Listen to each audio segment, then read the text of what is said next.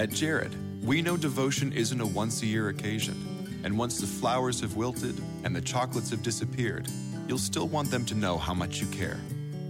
Dare to give a gift that lasts this Valentine's Day with our incredible selection of jewelry.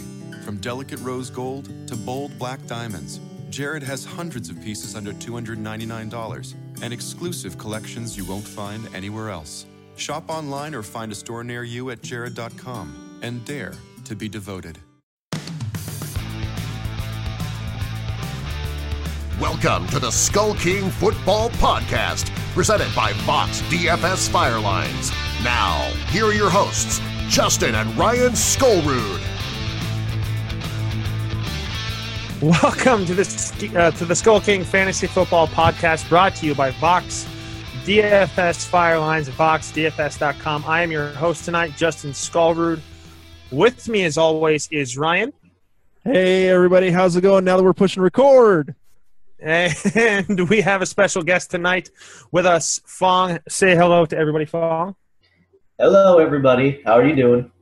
Yeah, Fong is joining us tonight for our running back episode. Fong does our articles on the website evaluating our running backs. And tonight we're going to talk about some way too early fantasy value tiers for running backs. We'll talk a little bit why tiers and not necessarily specific draft order. But we're going to get into the news and notes, which is brought to you by Bluehost. Bluehost is the #1 recommended web hosting company by WordPress.org. Every account features one-click WordPress installation. They have trained in-house experts 24/7 and a helpful center full of guides, video tutorials, and more to help you build your website with a 30-day money-back guarantee. Sign up today. Get your own website for as little as $3.95 a month. We at Skull King Football are very impressed with how smooth our website has been running since we made the switch to Bluehost. If you want to launch your business today, go to bluehost.com/track/SkullKing today. Once again, that's bluehost.com/track/SkullKing.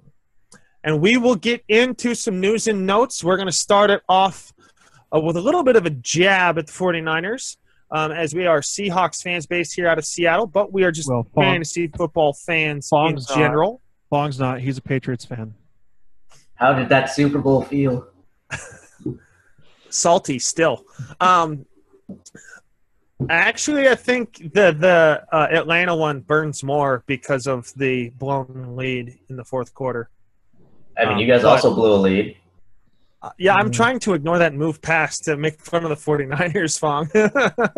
Quit ripping the Band-Aid off. The Santa Rosa Press Democrat, too long of a title for a newspaper, if you ask me, but says that Carlos Hyde has looked like the slowest and most indecisive running back on the team after or currently at 49ers OTAs. Ryan, we're going to talk about running backs, so don't get too into the weeds about it, but specifically about Carlos Hyde, where does this leave you currently? In the same place I always have Carlos Hyde, riding the bench, not even thinking about drafting him, letting someone else take that dumpster fire of a player. Well, you got any early thoughts? I mean, Carlos Hyde is just one of those people that, I mean, it's very clear that he has a lot of potential. If you look at his stats, he generally plays well when he's healthy, but it's like if the Niners are clearly kind of just going to be really bad this season, and if he's not looking good in OTAs, obviously there's plenty of time till the regular season, but I agree with Ryan on this one. Let somebody else take the bull on Carlos Hyde. I agree. I think it's one of those things with the new coaching change and them going to have a struggling year. I think they're going to be moving more away from Carlos Hyde and trying to develop some of their younger talent. Well, we've even seen we've seen a story earlier before where it came out the 49ers are possibly looking to move on from Carlos Hyde. And as well, let's remember that Kyle Shanahan's coming in with a zone blocking scheme, a zone running scheme, where Carlos Hyde is a gap power runner That he runs the kind of football, kind of the same kind of football runs that we would do in junior high. You hit the 2 gap, or you hit the 3 gap, or you hit the 5 gap. Whether the hole's there or not, you hit the hole. Yeah, you hit the hole. And so he's a power runner that finds the hole and hits it. He's not one of those guys that sits. He's not the type to sit and wait and wait and wait until the hole develops and then go, which is the type of running scheme that Seattle has run was really good with Marshawn Lynch. So moving on, Titans offensive coordinator promised to quote unquote find ways to use both DeMarco Murray and Derrick Henry. I was one of the unfortunate few who took Derrick Henry. As sad as this sounds, crossing my fingers that DeMarco Murray would not make the end of the season. And that bit me hard because DeMarco Murray went off and decided to play the whole season. But this year, do you see more workload for Derrick Henry outside of the fact that they said they're going to find ways to use both? Do you think DeMarco Murray plays the full year and is a top dog like he was last year? Fawn, go ahead and take this first. All right, let's see. Well, I think that they're probably going to rest Murray a little bit more. I mean, you have to take his age into consideration. He's already 29, so it makes sense if they want to use him a little bit less and give some of that workload to Derrick Henry. Because, eventually he's essentially going to replace DeMarco Murray. So, personally, for me, I think this is a bit of coach speak. They're still going to ride DeMarco Murray. One of the comments I've seen on SleeperBot is actually that, use the crap out of DeMarco Murray until the cold months, and then use Derrick Henry as a freight train to hit the holes. I think either way. I mean, really, I think to me they'll stick with DeMarco Murray. They may use Derrick Henry more, but DeMarco Murray is still the proven back, and as long as he is running well, they're going to keep using him. That is true, but my counterpoint to that is that Derrick Henry also ran very well behind that offensive line, and now that having more weapons, there's not really any reason to think that Derrick Henry's all of a sudden going to not run well either. So I don't see why they wouldn't try to lessen Murray's workload. Because, as I said, he is 29. Then yet Derrick Henry who only had 110 carries last year. True, and again, I'm not saying it as an indictment against Derrick Henry. It's more of a, you have that workhorse. I mean, yeah, I can see them maybe giving a little more rest, but I still think they ride DeMarco Murray pretty hard, and maybe they use an extra series or two for Derrick Henry per game. That's more of where I see it for now, unless something happens to DeMarco Murray and then Derrick Henry's a fantasy lotto ticket.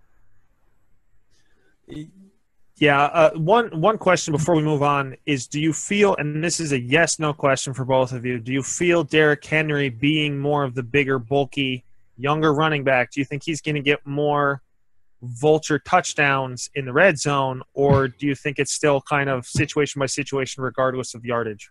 Yes, more this year than last year. I agree with Ryan on that, but I don't think it's going to be enough that it'll affect Murray's production that much. Correct. Okay, so everyone is overdrafting Murray, or everyone is overdrafting Henry right now. Probably. Currently.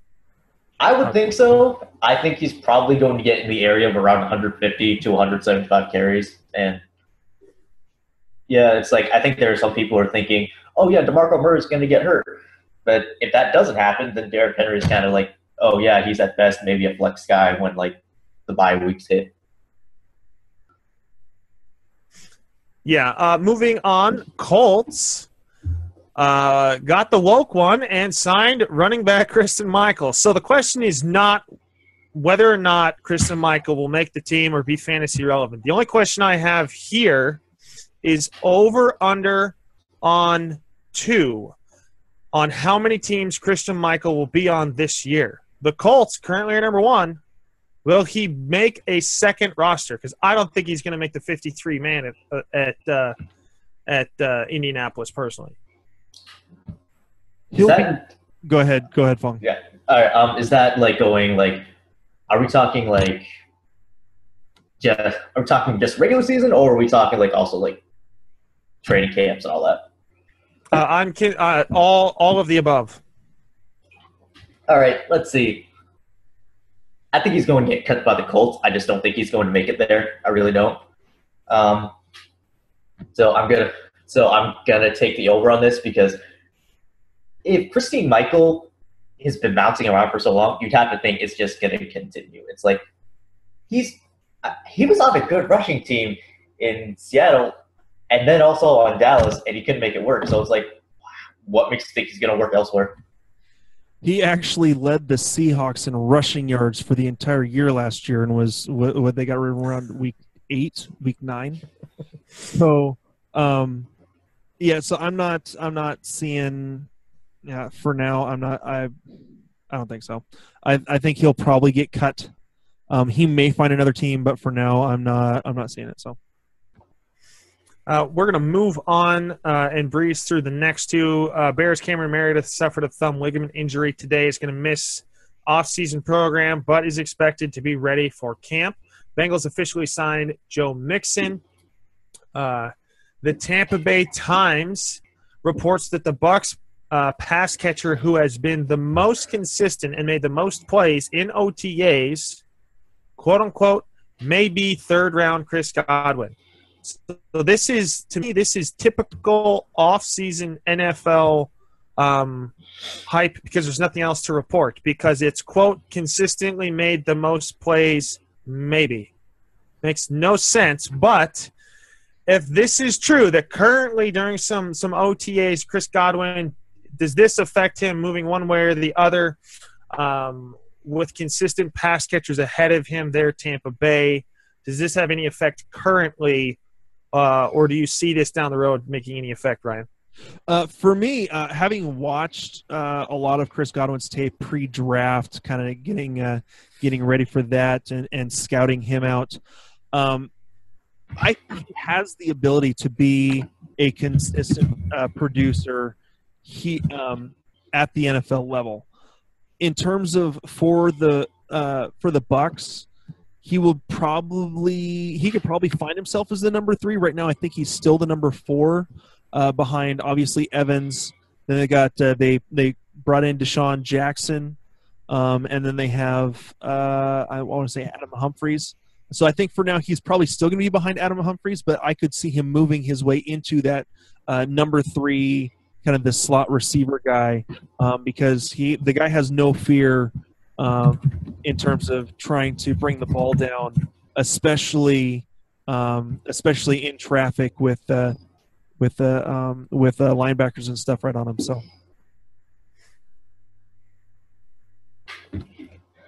Moving on, Dennis Pitta got an injury that I think may end his career. The fear was 5 days ago that he had fractured and dislocated his hip for the 3rd time in 4 years. News came out that it was a dislocated hip. I think personally this should be the end of his career. Well, he also officially got released.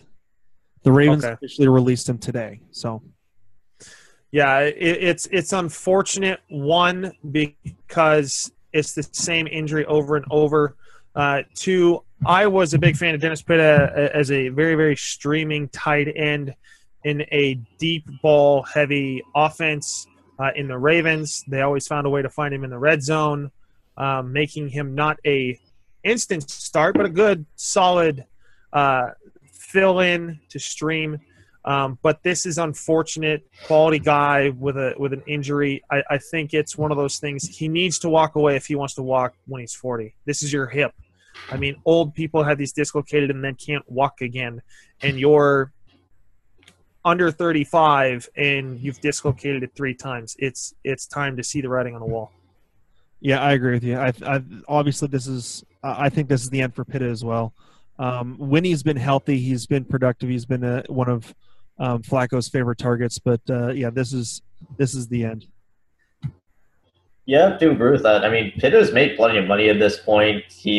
But he can live off of that, and considering the amount of injuries he's had, it's just like, I think his family's probably just going to talk to him, and it's like, I hope he does choose to retire.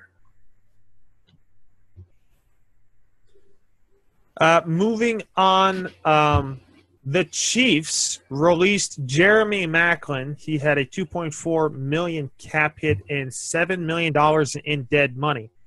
Ryan, why? Why did they release Jeremy Maclin? I think they may have seen enough of a drop-off last year. They have Tyreek Hill. I mean, I've got to pull up the rest of their let me pull up the rest of their depth chart. The report, while you're pulling that up, the report I had heard is that they needed to create space salary-wise, and they didn't think Jeremy Maclin was going to be with the team much longer after this season, so they figured develop the younger talent. They're kind of in this weird transition phase. They are a playoff team last year. Now with drafting a quarterback and some other pieces, maybe there's this changing of the guard, but that's an explanation I have heard. Who knows if we'll hear what the actual explanation is. Honestly, they're probably dropping salary. They do. I mean, they've got young wide receivers, and again, this to me is more of they're going to run the ball, and then use Tyreek Hill. They have Chris Conley, who I want to say is in his third year this year, who has hands. He actually, I want to say Chris Conley actually held the record for career receptions before my boy who's now in Buffalo and injured. Zay Jones broke his record. And they're actually from the same school, East Carolina. So I mean, he's got the hands. It's just a matter of can he get by pro corners. I think so. You know, Tyreek Hill, Chris Conley. I've seen flashes from Albert Wilson. Other than that, they drafted a couple guys. We'll kind of see what they can do.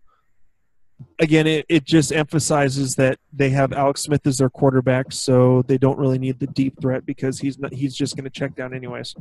And then they're gonna run the ball. They're going to use Spencer Ware, and in my opinion, Kareem Hunt. I think he becomes the running back by the end of the season. Yeah, a report that came out earlier today was that with Maclin gone, Chris Conley will be the Chiefs' starting quote-unquote X wide receiver and assume leadership role of the Chiefs' young receivers. While kind of sticking there with the Chiefs, the part I want to talk about, kind of with the Chiefs, we're going to stick with Jeremy Maclin. LaShawn McCoy had been recruiting quote-unquote free agent Jeremy Maclin to sign with the Bills, and that visit actually carried over to today. So it ended up being a 2-day visit. Ryan, are you expecting, with the fact that Maclin has already pocketed money from being released early, that it doesn't matter what the Bills give him? The Bills are in need of receivers, as are the Ravens. Do you think he ends up with the Bills before the weekend? No. Because he has already left Buffalo and is on his way to Baltimore. And so, do you think the release of Pitta helps them to sign Maclin? Possibly. If you look at their wide receiver situation, it's what Rashad Perriman and Mike Wallace really is it. With Steve Smith retiring last year, so they could use Maclin. It's possible. I honestly at this point I have no idea what is going on with Kansas City and the Jets, which we'll get to I'm sure in a few minutes. Two teams that desperately need wide receivers both cut their top wide receiver. Yeah.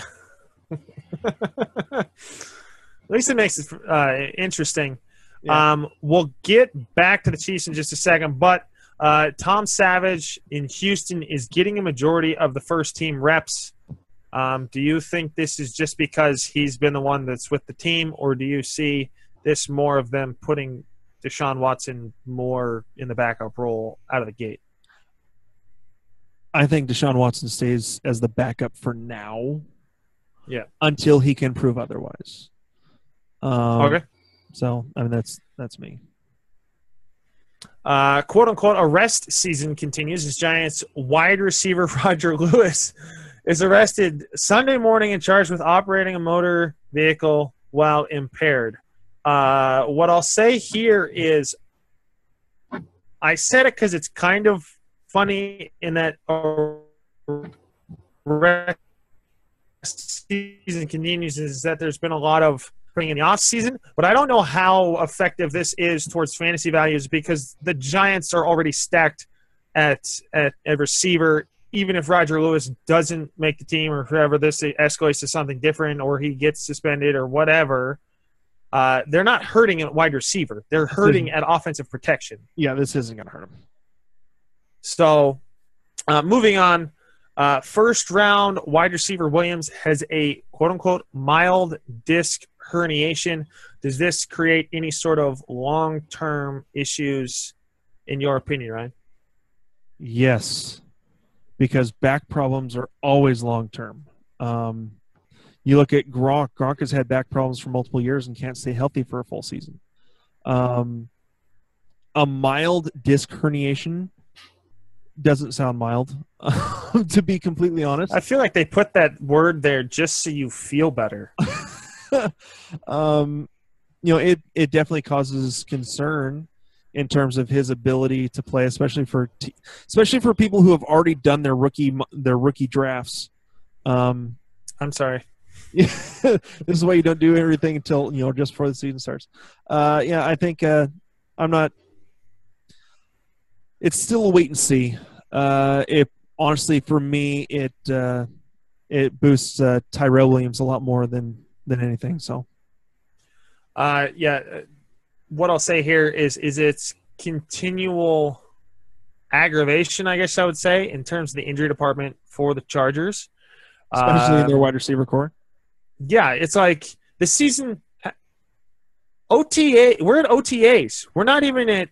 We're off-season workouts. We're not even in camp, and they already have injury issues on their roster. Not good. But we'll move on to the ever-so-hyped Miami Dolphins. With so much news coming out about Devontae Parker becoming this huge monster to Jay Ajayi now running 350 times, I feel like Miami – is quote-unquote winning the off-season because there's nothing else to talk about. But, Fong, Jay Ajayi has been quoted as the most improved Finn this off-season. If he was a monster last year, does this skyrocket him in some of your mock drafts or your rankings of where Jay Ajayi is going to be taken?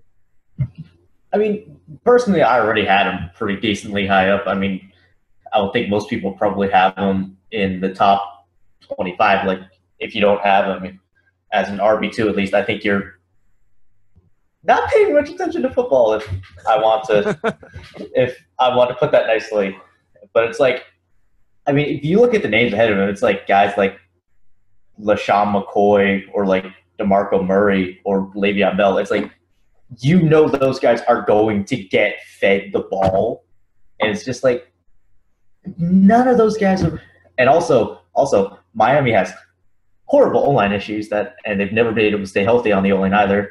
So it's sort of like you kind of have to approach Jay with caution. I would agree with that. I think the one thing that when we saw the report earlier, it was a few weeks ago where they said that Jay could get 350 carries. I mean, I believe it simply because the fact that of his production last year, he was the most productive when he was getting 20-plus carries. I want to say he got 6 carries or six different weeks where he got 20-plus carries. Maybe it was 5. I think it was 5 different weeks where he got 20-plus carries. In 3 of those, or in 4 of those, he ran for over 100 yards on those 20 carries. And in 3 of those 4 games, he ran for 200-plus. So I think that if the Dolphins want to continue to be successful, they will take the pressure off of Ryan Tannehill and keep feeding J.J. Whether or not he can hold up to that kind of a workload is a completely different story. But I think that they, at least to start off, they just keep feeding J.J. the ball. Moving on, Julio Jones is still rehabbing what should be full strength well before the season begins. This is one of those where I'm not sure how much work Julio Jones needs to put in. Yes, there is a new offensive coordinator coming, but he's got all the chemistry in the world with Matt Ryan and a lot of those players. To me, if I'm a fantasy dynasty player who has Julio Jones, I'm saying sit him on the bench until maybe week 3 of the preseason. I think this goes right back to what Greg said last week about Gronk when it said that Gronk was a full go at OTAs. Greg's comment was, okay, so put Gronk on a light yoga program and don't have him do anything except make sure he sits, stretches, and has a nice pressed shirt for week 1 because he doesn't need to learn how to catch the ball. He doesn't need to learn to develop chemistry with Tom Brady. He just needs to be healthy. And I think that's honestly the same thing with Julio Jones. Make sure he's healthy. Yeah, he can go out and run a couple of routes, in practice, 1 or 2 routes in preseason games, and then sit his butt down to make sure that he's full strength and ready to go for the season. Just as long as he doesn't fall on that same football that's at Cleveland's camp. Yeah, that Corey Coleman fell on, and now he's out for like the rest of. He didn't get hurt foot. He didn't get hurt in football. He got hurt on football. Moving on. Back to the Chiefs for one last little piece here. Chiefs coach Andy Reid confirms that Tyreek Hill is taking over the team's number 1 spot. This has me nervous because I don't know if Tyreek Hill is the body size yet or ever will be to be able to match up against the number 1 corners that are around the league, even in the Denver in the same division. Do you think this, now with Maclin gone, yes, there's more opportunities for Tyreek Hill, but now that he's the number 1, does this negate the opportunity factor? Ryan.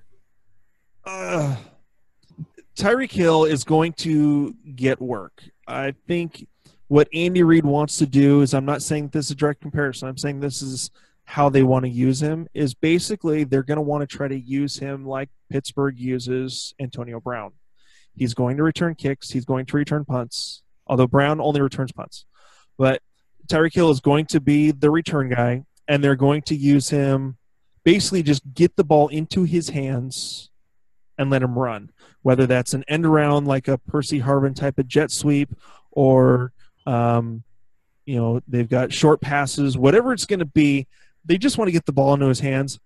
I'm hesitant to take Tyreek Hill, honestly, because last year was huge, and we saw what happened to another team who had an outstanding return man turn out to have a pretty good season, second half, and really come out of the woodwork. We saw what happened to Tyler Lockett last year, and they put an emphasis on using Tyler Lockett, and it just never panned out. And then he got injured to make it worse. So I'm pumping the brakes a little bit on Tyreek Hill, even if he is going to be the number 1 receiver. The Jets are parting ways with wide receiver Eric Decker. You alluded to this a little bit earlier. They've told Eric Decker that they will either release or trade him this week. I've always felt curious about this title in that if it's public knowledge that they're going to release or trade him, why would anyone trade him when they can sign him on the side? Actually, I've thought about that. The reason is to be the first to have a chance to get to him before anyone else can. If you're willing to give up, if you have the draft picks or the cap space or whatever to go ahead and go get him via trade, then go ahead and do it. But most teams at this point don't have that, and so they'll wait. They'll just wait till he's released. To me, I think this move if they were going to do it, they should have done this earlier. The Jets, as we know, are going to suck this year. They don't have a solid quarterback situation. Quincy Enunwa is the number one receiver. I like Enunwa as a number 3 receiver, but not as a number 1, especially now with the quarterbacks they have. Speculation, where do you think Eric Decker could end up if traded, Ryan? If traded, what is there a team out there that you think is on the fringe, maybe a playoff kind of team that might trade for him? If you got to think about it too much, we can move on. No, I can't. There's not one that comes to the top of my mind. There are plenty of teams that need wide receivers. Throw in the Bills and the Ravens if he gets released. Yeah. Kansas City. They won't trade for him. They won't trade for him. I don't know. I can't think of any off the top of my head. I honestly think he'll end up getting released. No one's going to trade for him. So yeah, this next one, we're going to stick with the Jets. It's a little interesting. They cut Eric Decker, but are talking to Steve Smith Jr. No, we're still talking about the Jets. They reached out to him earlier. This was a day ago. No. The reports came out that they had at one point reached out to Steve Smith to gauge his interest in playing this season. Okay. Yeah. Okay. Whatever. Okay. So moving on to the Jets. No one in OBJ camp has admitted it, but his absence from OTAs is directly related to his desire for a new deal. You mean the Giants? Adam Schefter. What did I say? Jets? You said the Jets. We were on the Jets. I don't know why we're talking about the Jets so much, but we're on to the Giants. Same stadium. Give me a break. That's true. But, Ryan, do you think – obviously this is a little less fantasy relevant, but do you think that this causes any sorts of problems with a younger, though very, very talented receiver trying to push his way to a new deal and a new contract? Maybe. Let's be honest. Odell has always been a bit of a diva. You look a bit. You look at his bit. You look at his antics on the sidelines. His war of words that he's been having with Josh Norman. But it seems like everyone has a war of words with Josh Norman. So, it could cause some issues. He's talented enough. It's not going to affect. I don't think it'll affect his play. It may affect some chemistry issues, but I don't think it's necessarily going to affect his play. So, moving on to our second to last piece, Adrian Peterson. Saints teammates have quote unquote gushed over Peterson's running ability during OTAs. Once again, we're talking about OTAs, not a game. OTAs. Marveling over his burst and stride length. Sorry, I had to do it. Not a game. We're talking about practice. But does this mean anything? I mean, Adrian, to me, the point I want to make is this was practice. This is OTAs. I want to see what happens when all pads are on. There's an opponent on the other side that wants to inflict pain. Will he hold up? Maybe. I thought he was done last year. He's come back. I just don't know what I think about him going to New Orleans. Are they really going to just keep feeding him the ball? I mean, when I first heard this, I thought, okay, he fills the Tim Hightower role. They sign him for a small deal. But Tim Hightower could catch. Yeah, that's true. Who knows? I think that Adrian Peterson right now is a 2-down back. He's not really a 3rd-down back. Again, he can't really catch the ball out of the backfield. I want to say that Mark Ingram last season over the last 2 seasons has more catches than Adrian Peterson has over his entire career. And so I think Ingram had some issues with fumbles last year. He had, they kind of lost their confidence in him, then put him back out there. I think maybe if Mark Ingram is not the sole guy, he may be able to stay healthy enough and spry enough to be able to do more. And maybe that's why they keep Adrian Peterson again for goal line, first, second down, that sort of thing. Random question sparked by a very, very good movie reference in The Sandlot, at least Ellsworth can catch. Do you think Adrian Peterson, who can't really catch, becomes the Smalls of the Saints and steals the show this year? What is the percentage out of 100 that you would put towards that? 20. Fong, what's your guess on a percentage-wise of that happening? Did I say 15%? There's a lot of running backs back there that they have to feed, and it's just like, as you guys said, he can't catch worth a damn. So it's just like, hey, Adrian Peterson, I'll take a chance on you just solely for the name value, but I'm not really going to expect anything out of you. Yeah, I'm going to let somebody else take the name value. The other one that I mentioned that was second to last. The other one I'm going to mention is I saw on Twitter all these videos, not all these videos, plural, but I saw it retweeted several times about Marshawn Lynch having a run in practice. For those who haven't watched it, I want you to pay attention to the corner that lets up 5 yards before getting to him. That even allows Marshawn Lynch to continue running the ball after 4 yards. Once again, this is OTAs. This is not a real game, and this is practice against your buddies. But since we're on beast mode, is he and we'll kind of allude that into our tiers, but is beast mode someone that you would take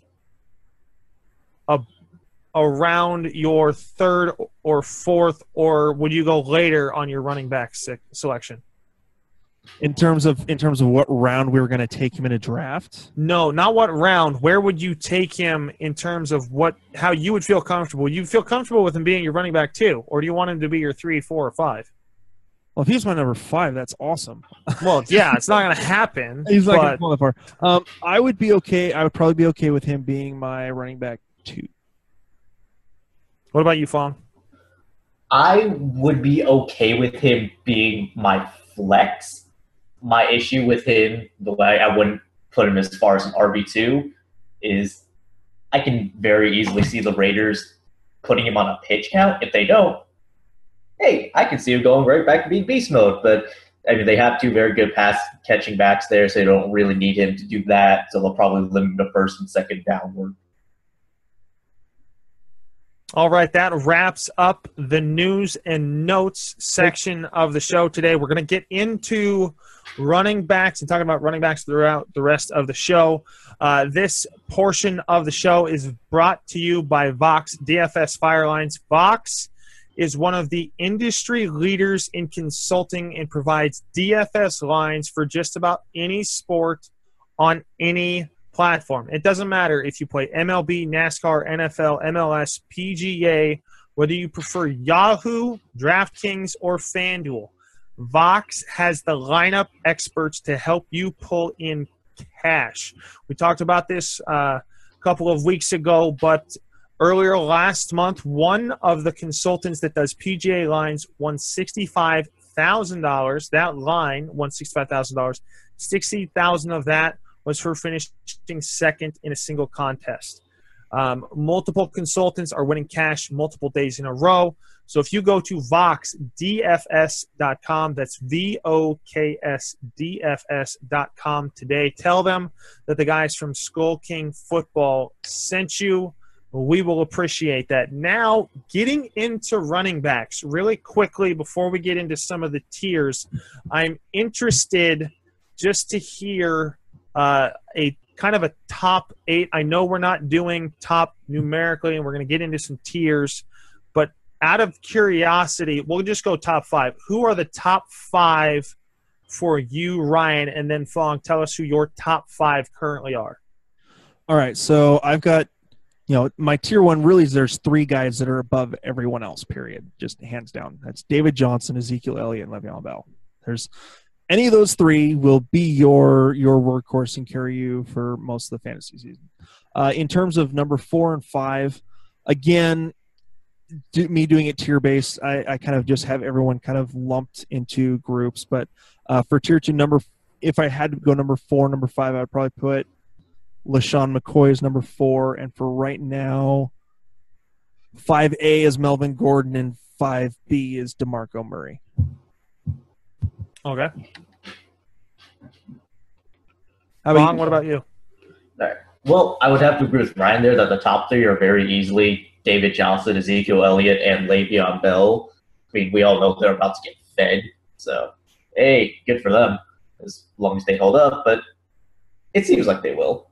As for my 4th, I have to agree that LeSean McCoy is probably number 4. I mean, if you look at the Bills' receiving situation, assuming they don't get Decker or Macklin, obviously, he's also going to get fed, and they also lost Mike Gillislee to the Pats. So it's sort of like, oh, he was the guy that I think he had like over 100 carries last year. So it's sort of obviously all that's not going to go to McCoy, but it's like it pretty much assures that he's going to continue to have a large workload. So I agree with him having McCoy at 4.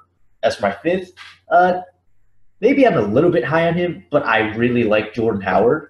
Like the brother bear. Yeah, I took mine. Yeah, it's like he's just. I mean, if you look at what he did, especially when you consider like how late in the season he finally actually got to start, to have over 1,300 yards was very impressive. And Bears are probably going to need to run a lot considering the state of their wide receiver core. And their quarterbacks. Basically, the state of everything on the offense outside of Jordan Howard. To be fair, their O-line is okay. Yeah. Well, that's why they're going to keep giving the ball to Jordan Howard. Real quick, can we just explain to Fong and to our we'll explain that. Go ahead, Ryan. We explained this last year. The reason that we call Jordan Howard the brother bear is let's think he plays for the Bears. Okay, Justin Lawrence Skullroot is a twin. Why'd you have to give away my middle name? Because Justin Lawrence is a twin. Justin's twin brother is named Jordan Howard Skullroot. Therefore, we call Jordan Howard of the Bears the brother bear. Interesting. Yeah, so that we're still working on getting permission from the real Jordan Howard on being able to make shirts on this. So we won't use his likeness, but we do kind of. I think we may need to ask. You know what we need to do? We need to have the theme song from the Disney animated film Brother Bear with Phil Collins playing in the background every time we mention him. How's that? Oh, well, maybe we'll figure that out. I never watched it. Copyright strike like immediately. Could. Oh well, yeah. If we play less than 3 seconds, it might be okay. Yes, less than 8 seconds. They can't monitor every drop every radio station does. So they can. But... I mean, we're talking Disney. I wouldn't doubt them. True. Disney is listening. They own ESPN. They own Star Wars. They own fill in the blank. They own it. Marvel. But really quickly to get back on topic, my top 5: David Johnson. To me, I'm going to do anything and everything I can to get David Johnson. Le'Veon Bell, Ezekiel Elliott. Then I'm with Fong. I like LeSean McCoy and then Jordan Howard. Kind of for the same reasons in that Melvin Gordon's team has been injured and has had some LeSean McCoy is having some wide receiver issues on his team. They don't really have anybody to throw the ball to currently, same as Jordan Howard. There's no one to throw the ball to. Quality running backs, okay offensive lines, play in cold weather. They're going to run the ball. So moving on into some of the tiers. Ryan, I'm going to have you take it away really quickly on this point in trying to guide us through the tiers, but also give, for those who don't necessarily know what the tier system is, explain why tiers as opposed to kind of numerically putting out who is 1 through 5 or 1 through 32. Okay, so here's the way I draft. You can almost kind of say that I try to attack my fantasy draft the same way a team like the Seahawks would attack a draft. They like the guys that they like, and they ignore everyone else. Period. So in terms of in terms of drafting, I've never really necessarily gone by an exact top 200 looking at who I think should go next and then next and then next. Even though we have put out a top 200 before. We've put out a top 200, but honestly, it's because that's what people want. A lot of people want a top 200. I like the tier-based system. Your tier 1 are your elites. They are the guys that are like the definite all pros. Period. That's what they're going to be. If they're there, you're dumb not to get them. You're stupid. We talked about last week our two. The two guys that we had, or two or three guys in quarterbacks in that tier 1 were Aaron Rodgers, Tom Brady, Drew Brees. They will, at minimum, unless an injury happens, finish in the top 5. Yep. So, and even if an injury happens, they may still finish in the top 5. So going to the tier-based system, what I do is I put together who I think is the elite guys. So, again, we talked about this. All three of us agree. That tier 1 for running backs, period. Hands down, David Johnson, Ezekiel Elliott, Le'Veon Bell. Do I have guys that one of them that I prefer over the others? Yes. But if any of those three are available, I would take them. You move on to tier 2. These are, for me, these are your guys that they're not quite that tier 1, but they're going to be very, very good. They're going to be a solid running back 1 for you. Maybe not quite have the consistency of the 3 guys above, but going that way. And in terms of if you've got a tier-based system, if you've got tier 2 running backs, you've got tier 1, tier 2 wide receivers. If everyone's gone and you've got like a tier 1 wide receiver left, and then only like your tier 2 running backs. It shows it for you will give you an idea. Okay, I need to take the running back, or I need to take the wide receiver. Get that guy that I know I really, really want. That I have in that top tier, and then you go back to your tier 2 running backs once people go through again, and hey, maybe you have one of those left as well. So it's more of a you start crossing them off. You set your tiers, start crossing off people as they get drafted, and then you look at who is according to how I view everyone's talent, who do I think is the best player available? Well, it's that tier 1 wide receiver that I have the bottom of tier 1, not the tier 2 running back that's still available. So that's why I go by a tier system. So. Okay. Yeah. Now into your tier 1 running backs. So maybe your tier quote unquote 2, since we already said Johnson, Bell, and Elliott are really the elite of the elite in tier 1. Correct. All right, so we go on to tier 2, and for me, any of these guys, if they were available in the second round, if you could get a tier 1 and a tier 2 guy, you're going to be smoking, especially in standard leagues, even half-point PPR leagues. Full-point PPR, could go either way, depends. I mean, if look at David Johnson and Le'Veon Bell, both get a lot of catches, so they're going to help you there. Ezekiel Elliott doesn't necessarily get as many catches, but he's definitely going to be the workhorse of the offense again. So, tier 2, my tier 2 guys, I have 6, so it's basically my top 9 is tier 1 and 2. So for tier 2, I have LaShawn McCoy, Melvin Gordon, DeMarco Murray, Jay Ajayi, Devonta Freeman, and Jordan Howard. Those are the guys that for me are going to they're still going to be, for the most part, the workhorses of their offenses and get the most work. I still have Melvin Gordon high because, yes, though Mike Williams has gone down, they got the 2 best guards in the draft. Somehow both in round 2 and 3. They got both Dan Feeney and Forrest Lamp. They've gotten protection for Phillip Rivers, and they have 2 of the best run blockers in the draft to open up more lanes for Melvin Gordon, especially down at the goal line. So I'm very happy. I'm fine to put Melvin Gordon up at number 5. I believe that for the most part the consensus has him right around 5 or 6. So I like Melvin Gordon. DeMarco Murray, again, Jay Ajayi, those are more based on workload. So Fong, I don't know if you want to go ahead and kind of get into your kind of tier 2 guys.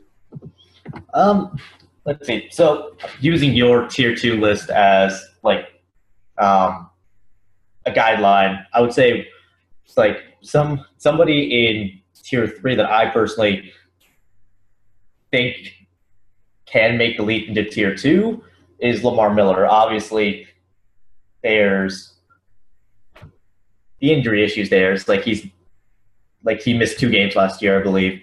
But when he's healthy, he is very clearly being used as a workhorse for the Texans. And even if they dialed it down a little bit, he's still going to very much be in the area of 300 touches, assuming he stays healthy for 16 games.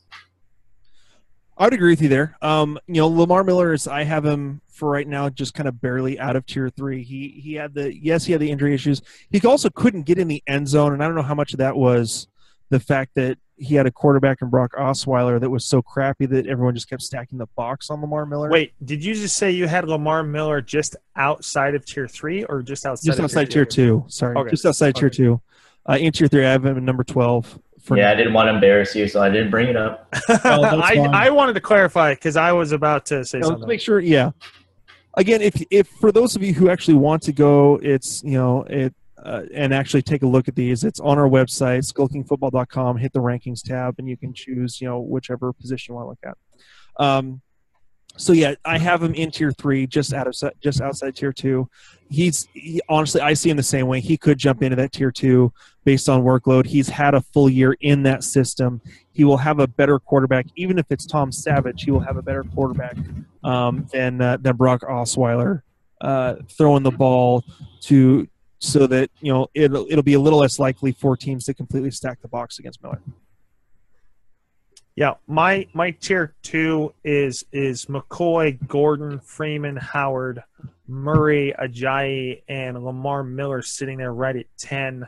I agree. I think Lamar Miller is going to have a better year this year.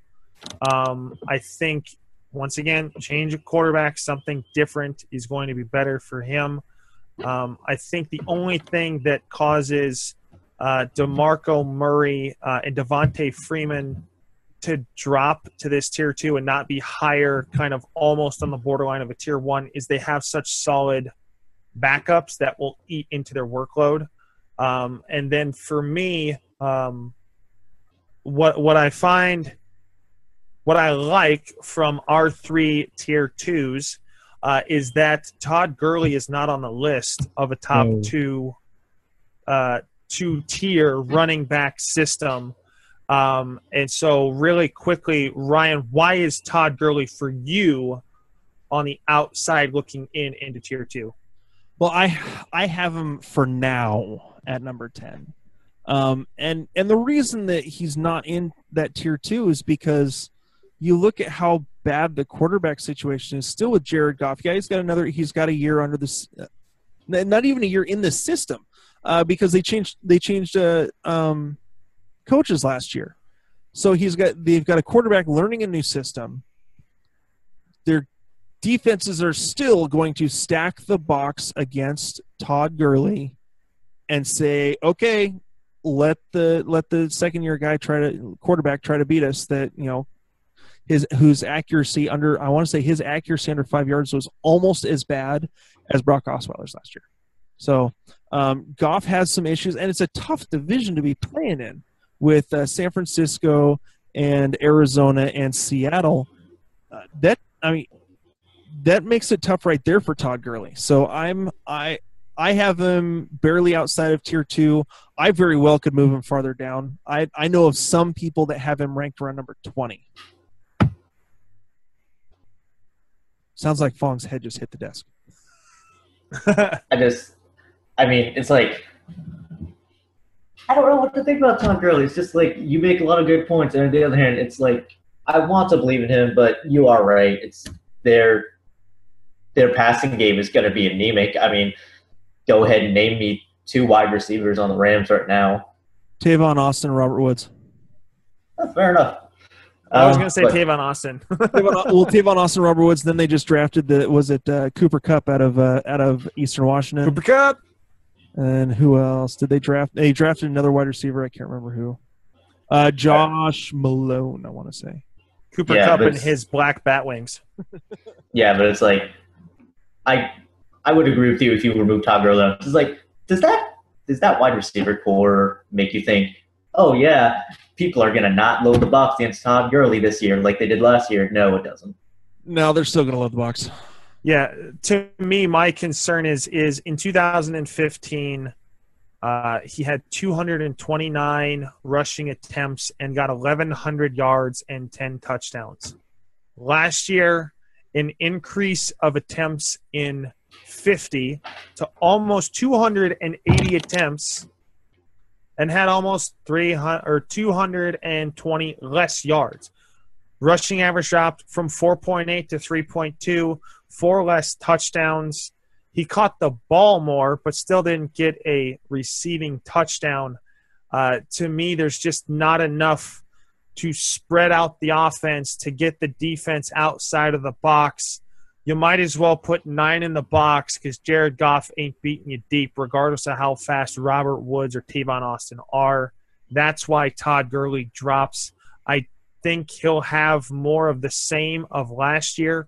But an interesting question while we're here really quickly, do you think it had to do with the mythical sophomore slump in that people had some game film on him now as a second-year player, or do you think it was more the anemic offense? It's the anemic offense. It's the fact that you didn't have a quarterback. There was no wide receivers for the crappy quarterback to throw to. That's it. I mean, people were stacking the box and forcing bad quarterbacks to try to beat them.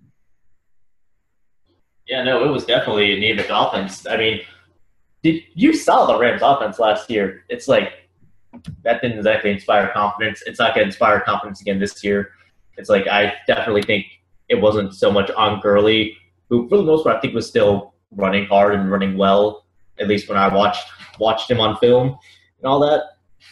I think it was just more – I mean, you can only do so much when defenses are constantly putting 8 or 9 people in the box. Yep. Moving on to Tier 3, here's where things really get interesting. Obviously, Tier 1 and 2 have kind of a top 10, but this is where kind of differencing opinion. This is where opinions get different, as our host cannot sprechen the English very well. Ryan, where do you kind of start to see the separation? We've obviously talked about Todd Gurley. We'll get into another running back in a second, but kind of initially, who do you have in this Tier 3 area? All right, we've already talked about Todd Gurley. I'm still, people are still going to think that I'm a little too high on a couple of rookies, but I have 2 rookies in Tier 3 for right now. So I have Todd Gurley. I have Isaiah Crowell because Hugh Jackson has already said that they're going to continue to run the ball, and let's think about this. Who are they going to throw the ball to? So Isaiah Crowell showed some good bursts last year. I think he has the speed and the strength to do it. It's whether or not the offensive line can actually open up the holes. Lamar Miller, again, he's kind of on that borderline Tier 2 or Tier 3. Then I still have Mark Ingram up there because of his ability to catch the ball. I have Leonard Fournette, and as part of this discussion, we actually had on the live stream post here, we actually did have someone ask a question as to Leonard Fournette. So I do want to address. Oh, you were going to get to it? Okay. Oh, you saw it too? Yeah, I wanted to get into kind of this initial Tier 3, and then I was going to address the Fournette question. Then I'll let you bring it up when we need to. To the Facebook Live. Leonard Fournette, C.J. Anderson, Mike Gillislee, Christian McCaffrey, and Tevin Coleman. So again, Gurley, Crowell, Lamar Miller, Ingram, Fournette, C.J. Anderson, Gillislee, McCaffrey, and Coleman are my Tier 3 guys. What about you, Fong? I think if there's anybody I would add to that list, it would probably be. Maybe I'm a little high in these 2, but Joe Mixon and Eddie Lacy. It's probably kind of random to think, oh hey, but like with Joe Mixon, it's like he's in Cincinnati. Hill has not been doing so great, which is sad for me because it was like he looked really good in his rookie year, and I don't know what happened to him, but he just went downhill. And then Eddie Lacy. Fumbleitis. And then Eddie Lacy, who I think, last year he was doing really well, at least up until he got injured. I believe he was averaging 5.1 yards per carry. Yes. And now he's in Seattle where, hey, guess what? They love to run the ball in Seattle. And then you add to that Russell Wilson, who obviously should be healthy again. So that means he'll be running, and the fact that Russell Wilson has that threat to run, that's going to make it all the easier for Eddie Lacy to run. Obviously, it all comes down to if he's in shape, and I completely understand that causes people to drop him a few spots on their list. But if he is motivated, which I believe he is, I mean, they kind of put money into his contract to be like, oh, hey, play well, and we will pay you a lot more money. I believe that, at least for me personally, I have him up there in the tier 3. Yeah, my tier 3, Gurley, Fournette, Crowell, McCaffrey. I still like Mark Ingram in the tier 3 area. I know that Peterson's there, but for me, Mark Ingram has delivered, though there's some injury concerns. And then to round it off, I've got Tevin Coleman, and then I have Ty Montgomery. He's kind of a wild card from Green Bay.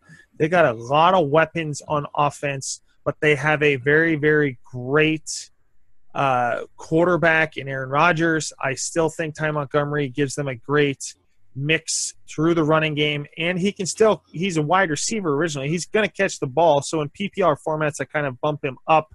Standard, I may still have him in tier 4, but he's kind of there on the bubble for me personally. And then, right now, once again, we referenced a Leonard Fournette question that came in through the Facebook live feed. Ryan, if you probably have the question specifically, yes. Go ahead and read it off. Sorry, for those of you who can see on the live stream, my background came undone, so it fell down. Oh. All right. So here's the question from Chris, who we mentioned earlier. Thanks again for listening and sending in the question. Why are people so high on Leonard Fournette when they still have Chris Ivory and TJ Yeldon? He says, I think people are going to be very disappointed. Here, Chris, okay, so here's my analysis on that backfield. TJ Yeldon proved last year that he cannot get the ball into the end zone from the 1-yard line. Chris Ivory is 29 years old, and last year, I want to say averaged, I believe it was less than 4 yards per carry. Or maybe it was right around 4 yards per carry. But had a little bit of trouble staying healthy. I want to say it was 111 carries for right around 430 yards. And so that doesn't inspire a whole lot of confidence. Ivory's only had 3 seasons in which he has proven to stay mostly healthy at 15, 16, 15, and maybe one season at 13 games. They brought in Leonard Fournette to be the big boy back. I think he takes over Ivory's role and that he will be the number one. Again, TJ Yeldon is more of the catch the ball out of the backfield, third down type. He is not the guy that they were hoping to get out of Alabama a couple years ago. So. Yeah, I agree.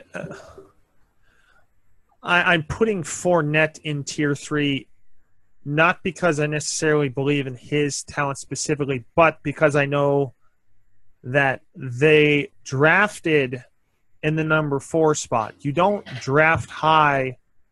First of all, drafting a running back in the first round has been rare in the last decade. Those that have been drafted in the first round have been Ezekiel Elliott last year. Adrian Peterson was drafted in the first round. I'm having others not come to mind, but first-round running backs are solid. Gurley was a first-round running back, had a fairly good year, his first year. But Leonard Fournette is the running back, in my opinion, in Jacksonville. They're going to give him the ball. He's a bruiser. He struggled against Alabama, which is, let's just be honest, a junior pro team in the college element. And so that has me a little nervous and concerned about his ability. But he's going to have now a professional line, not an LSU line, against a professional defense. So I think there's going to be a little bit of evening out there. Leonard Fournette is a wild card. I wouldn't do anything higher than a tier 3 on Fournette personally, even though people have him as high as – I've seen people have him as high as 8, which I think is insane. No, I think he's in that that he's in the running back 2 conversation, the mid running back 2 conversation. So bottom of tier 3, really. If you're gonna go that way, I mean, if you're looking at a lot of people, a lot of the standard leagues are around 10 team leagues. He's in the middle. I think he's in the middle to the back of that running back 2 conversation. Fong, any thoughts on Fournette? I would pretty much agree with your guys' assessment. It's like you don't draft a guy that high and be like, oh, hey, we're not going to use you. Like, I get Chris Ivory signed that decently large contract, but he has never been able to stay healthy. And as you guys said, TJ Yeldon is just sort of like, he's more a third down guy, really. Like, he's never proven himself as a power back. So it's like I can very easily see Fournette coming in there and assuming the O-line has actually improved, which hopefully it has. I think it has. I could very easily see Fournette going in there and just becoming like a workhorse for them. And I think that'll be enough to push him to the RB2 area in standard leagues. I don't think it'll be enough in PPR because Fournette's not super really known for catching the ball, I believe. But, I mean, if you get like 250 carries, odds are you're going to end up being an RB2. And I believe there's a very good chance of that happening considering Ivory's injury history and Yeldon is just not built to be a workhorse. True. Okay, based off of time, I want to briefly get into some tier 4, but also maybe give us some early sleeper picks that you like before we wrap up the show. Ryan, you first. So we're actually going to go into tier 4 a little bit. How about we just skip tier 4 and go into our sleepers? We'll go to sleepers. We'll go there and then we'll wrap up. We're running a little bit long on the show. Want to make sure that we keep it under time. All right. So in terms of sleepers for me, this is weird. My computer's a little jacked right now. So awesome. For me, sleepers, I'm looking at 2 rookies, honestly. I think, was it Samaje Perine with Washington could very well take over the role there over Robert Kelly. Now, Robert Kelly has apparently come in slimmer to have a little more endurance.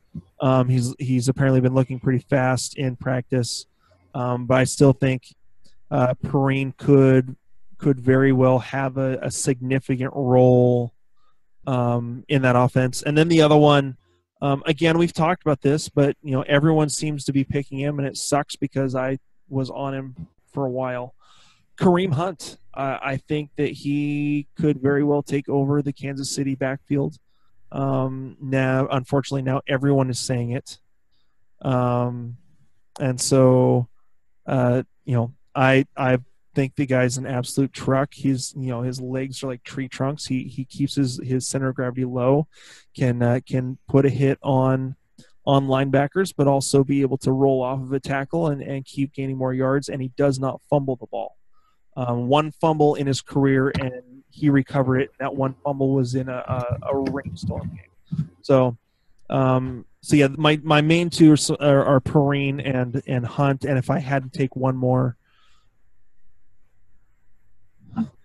I really don't like anyone else around here. James White, who right now is still around that 40 to 50 range. I think that he very well, especially in PPR, he's going to be a monster.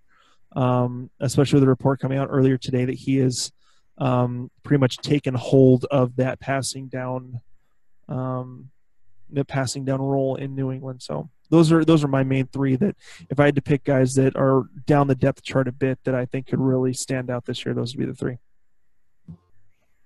Let's see. I don't think he counts as a sleeper at this point, honestly. It's like, well, first off, I was going to also say Kareem Hunt, so I was like, oh, okay, Ryan already covered that. So one guy that's like, I wouldn't necessarily call him a sleeper, but like you currently have him in tier 5, and I would personally agree with that in standard leagues, is Danny Woodhead. It's like, I love Woodhead this year. It's like they need, like the Ravens need like a short area guy because they don't really have that right now. Because let's look at their depth chart. It's essentially Mike Wallace, Rashad Perriman, and then literally everybody else.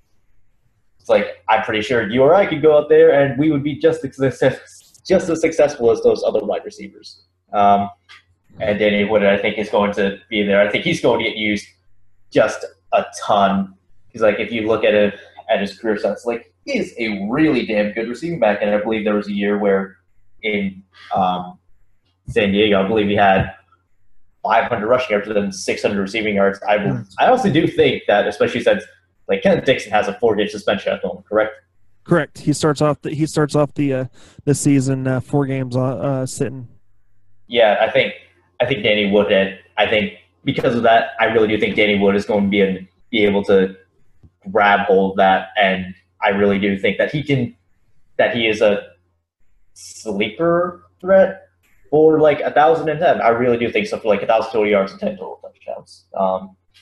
As for third guy, let's see. If there's anybody I would have to go with. I mean, honestly, there's no one I particularly love, but that's also because like we're still in that weird smokescreen area in OTAs, so it's sort of like no one actually knows what's happening. But I guess I would have to go with let's see here. I mean, he also actually stole my pick in James Blake because I'm a Pats fan. That was the guy who I was going to bring up. So I'm like, he's still Kareem Hunt and James Blake. I'm like, oh, that's a problem for me. Yeah, all right.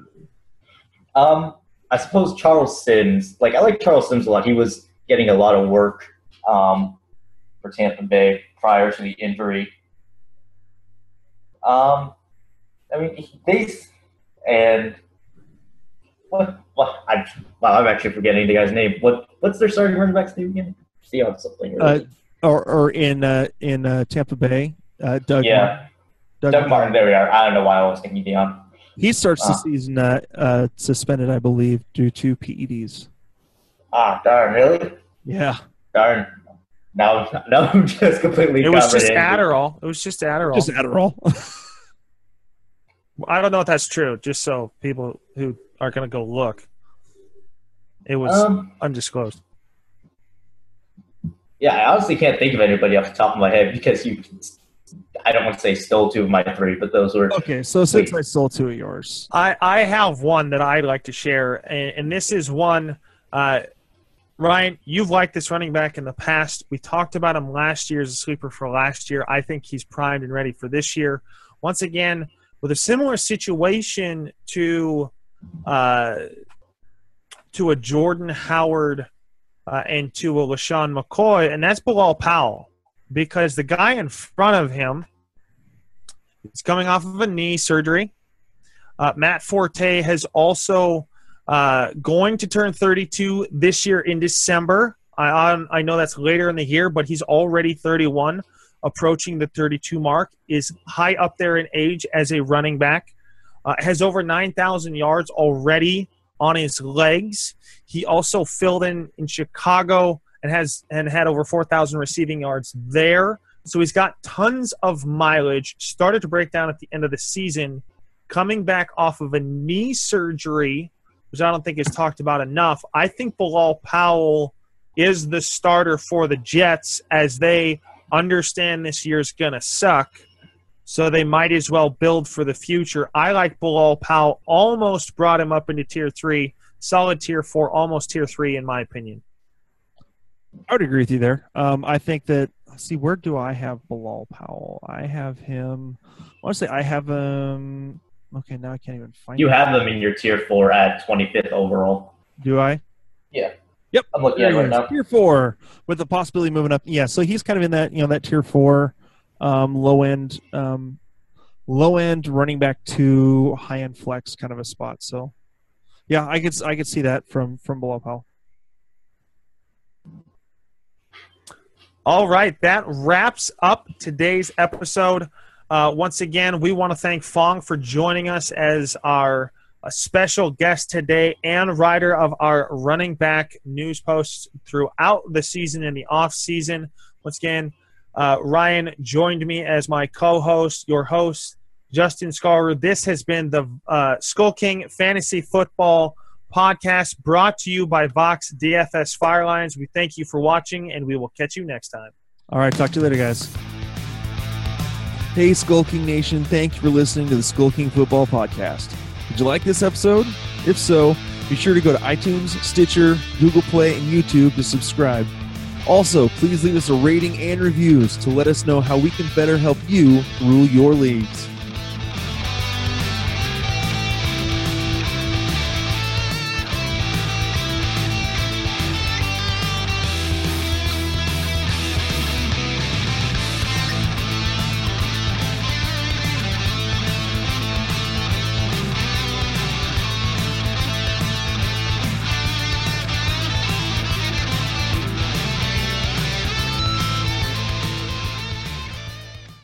At Jared, we know devotion isn't a once-a-year occasion, and once the flowers have wilted and the chocolates have disappeared, you'll still want them to know how much you care.